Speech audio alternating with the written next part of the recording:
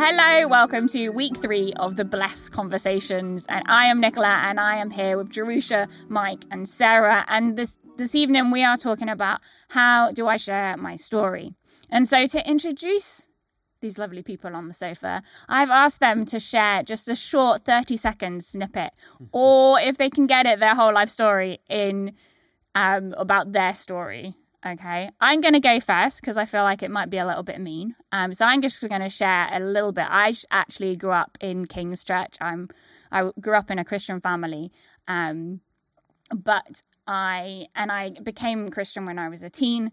And one thing that Jesus has done in my life is given me that freedom where my friends have kind of had that pressure of trying to have a life that makes an impact. Or kind of like you have to have something that you succeed in life. But actually my success in life is through Jesus. And that takes all the pressure off me because I know everything I'm doing, Jesus is loving me and at work in me. So that is my story.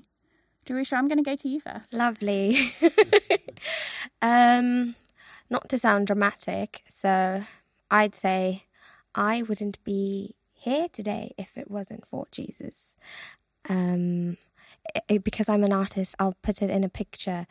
I see a big hand and I see a young girl who's just lying down in a dark room on the floor, and this hand just comes up and picks this girl's limp body up and puts her outside. And that's my life. I've been in really bad places, and Jesus has got me out of those places with his sweet, loving, gentle hand. That's so good. Thank you for sharing. That's great. Mike, go for it.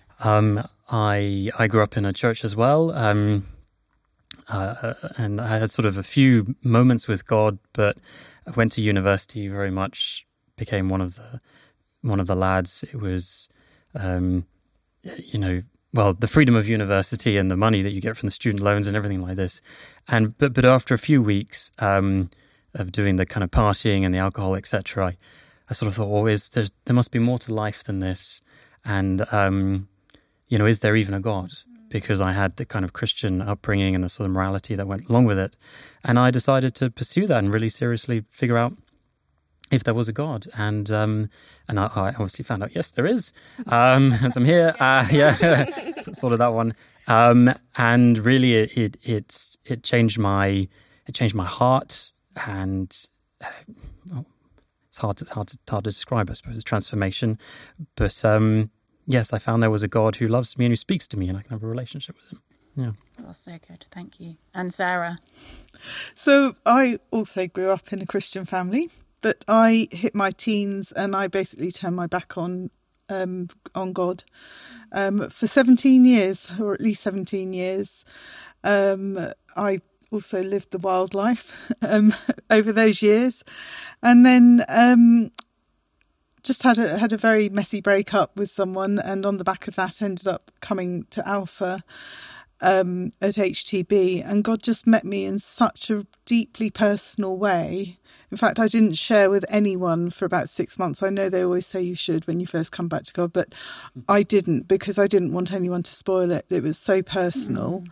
And I think over the years, he's also shown me that actually I'm significant and that I'm enough because I'm made in his image. So good. Thank you for sharing. Oh, great. So we've just shared our stories, but why do we think powerful? Why do you think stories are powerful? What power do they have? Well, stories, I think, help us relax. So sharing your story, often there can be nervousness associated with it. But using the form of story, it helps you relax as you're sharing, because you're talking about yourself, you're just recounting something that happened, but also actually to listen to someone share their story is quite relaxing as well. And that's really important because relaxed people, they can connect better. You can, I think you can follow, you can be more easily led by the Holy Spirit as well when you're relaxed and you're going slowly. So yeah, they're a great tool. That's good. Yeah. I think it adds credibility as well because it's about you, because people are already connecting with you. And certainly I think, if I'm speaking to my friends, they know me, they know my stories, they know my backgrounds. And so if I'm then sharing about what Jesus has done to me, we've already got that level of relationship that they're going to listen to. Yeah. No one can argue with your story. No. Can they? Yeah. Can't be like, Not "That's really. not true." Not really. That's what happened. I'd do that. Yeah. Yeah, it's kind of similar, I think being vulnerable is very important, and it forms such a beautiful connection. And when you do, you see that other people open up to you also, and then you've made the safe space for everybody to talk. And I also think it helps in explaining really complex issues that are more difficult to understand if it's just being preached at you.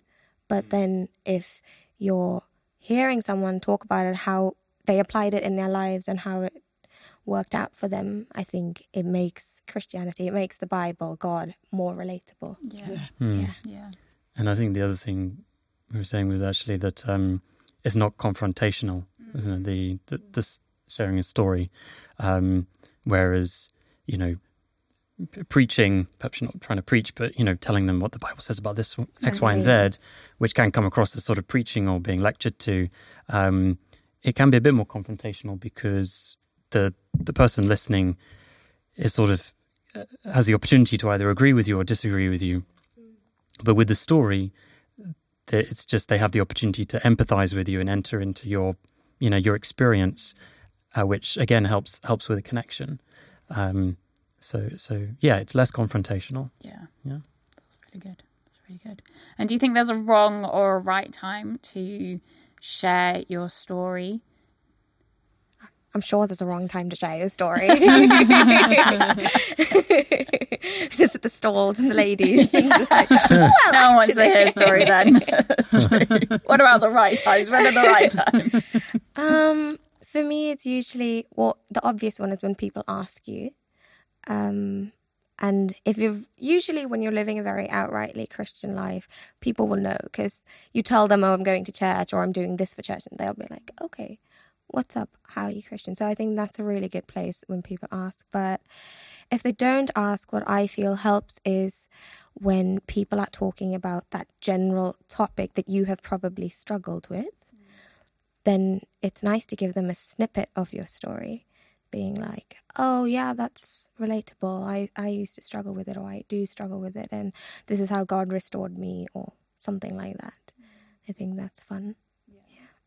For men talking with guys, obviously, we have conversations differently, don't we, to women, and it's easier if you're doing something. There's some sort of activity. It's not just a sit down and talk, or it can be a sit down and talk, but maybe followed by some activity, and so whether it's some sport or you're hiking or cooking or whatever it is, that kind of moment, that kind of context, again, it helps us relax. And I think often it's, if you think about a conversation perhaps happening over the course of a couple of hours, if you're doing, playing some sport or something, the time for sharing, which is quite intimate, often comes towards the end. There's that sense of you've met each other and you caught up and you've chatted and you relaxed, you played together or whatever, you beat them at table tennis, as I do my dad. And then it's like, okay, we've done our play, we've done our business. Now we can kind of talk a little bit more about personal things, and that can be the opportunity to it's a more relaxed environment. That could be the opportunity to share. Yeah. Next conversation, we'll do it on a bike ride or something.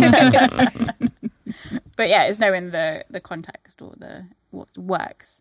I know that for me, it's sometimes there's just a throwaway line where I was talking to some friends and I just said something about, I just know that God's got it in hand. And then that led into another conversation of, what does that mean? How do you know that God has got it in hand? And I was able to share of a previous experience where I didn't feel like I had it in hand, but God had it in hand, and it was really evident. And there's that thing of, that's the right moment. So... Yeah, I think sometimes you can sense that there's a right moment to bring things up. So there was an old lady I met recently, And for one reason or another, we got chatting and she started sharing about her ailments. It was a bit random that she sort of felt she wanted to tell me her medical history.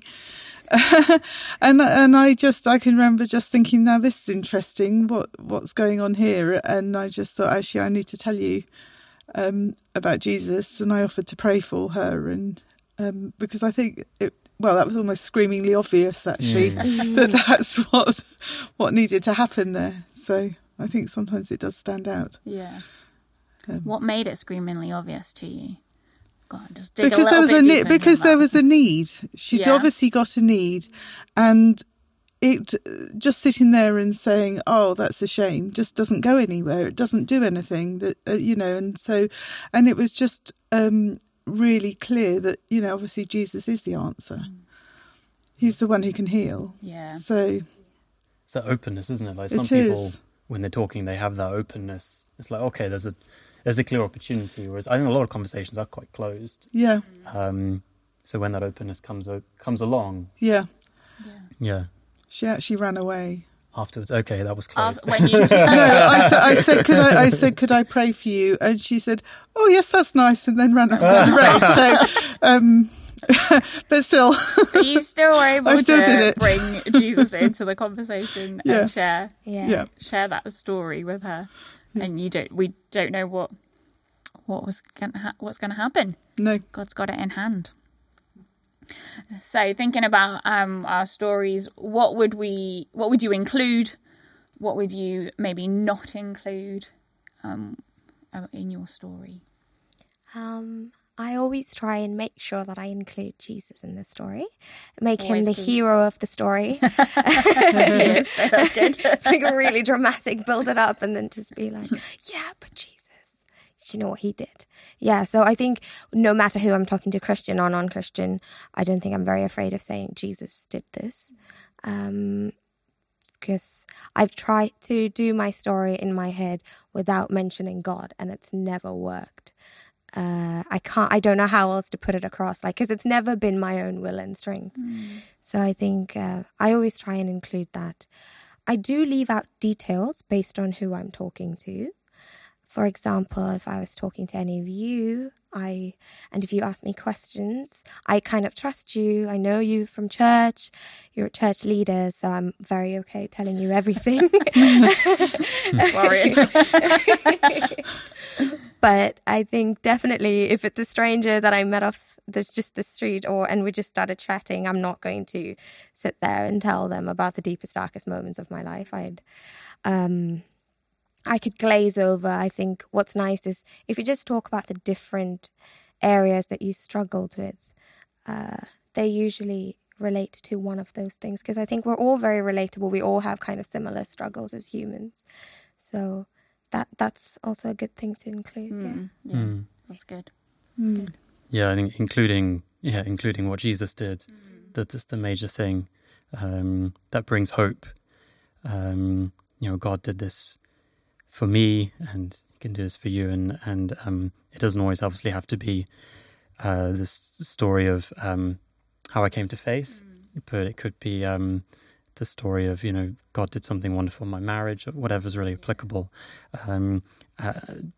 Just a brief story. I was sharing one time with my hairdresser about when we got talking about healing for some reason, and I shared about how one time God had healed me, and I told her perhaps a bit too much detail, because I sort of mentioned the verse. It was by his stripes we have been healed, but then I went to theologically explain all of that, and I suddenly looked up in the mirror and she was so embarrassed, and it was a really awkward moment because I was talking about Jesus being whipped and the blood, and really intense.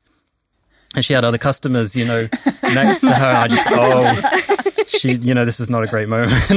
So maybe that's not what to include. You had her captivated, though, or captured at least. That's it wasn't like the old woman for Sarah where she had to run away. Yeah. Against her will. I won't pay you unless you finish my haircut. Listen to my story. Let's not capture people. Yeah. So I think perhaps leaving it at story level. Theology can come another time, in an alpha course maybe. Yeah. But Be aware of who is around you as well. Yes, context, yeah. It's always good. Yeah, I think I tend to sort of, especially if I know someone, actually that makes it much easier to be able to tailor the story so that you focus on the bits that you know that they're going to be most interested in, that's going to be applicable to their lives. Yeah, I think that's often what I will do, rather than sort of coming up with the whole thing from the beginning. Yeah. Yeah. And so you touched on that thing of context. Why is context important in kind of knowing and sharing our stories? It's to make it relatable, I think. It's so that people do actually relate to what you're saying. And there's, because I think that's how they're more likely to sit up and go, oh, okay, actually maybe this has got some relevance for me. I think it's like I always say, like I think it's always nice to make God a very real part of your daily life and daily conversation. So it's almost easy to set context. It comes effortlessly when you're talking about Jesus. It doesn't always have to be the biggest story. It just has to be something silly like I wanted to do something really bad today that I knew kind of was bad, and then I felt Jesus say, "You probably shouldn't do it." And I was like, "Ugh, fine, I'll listen to you if I have to."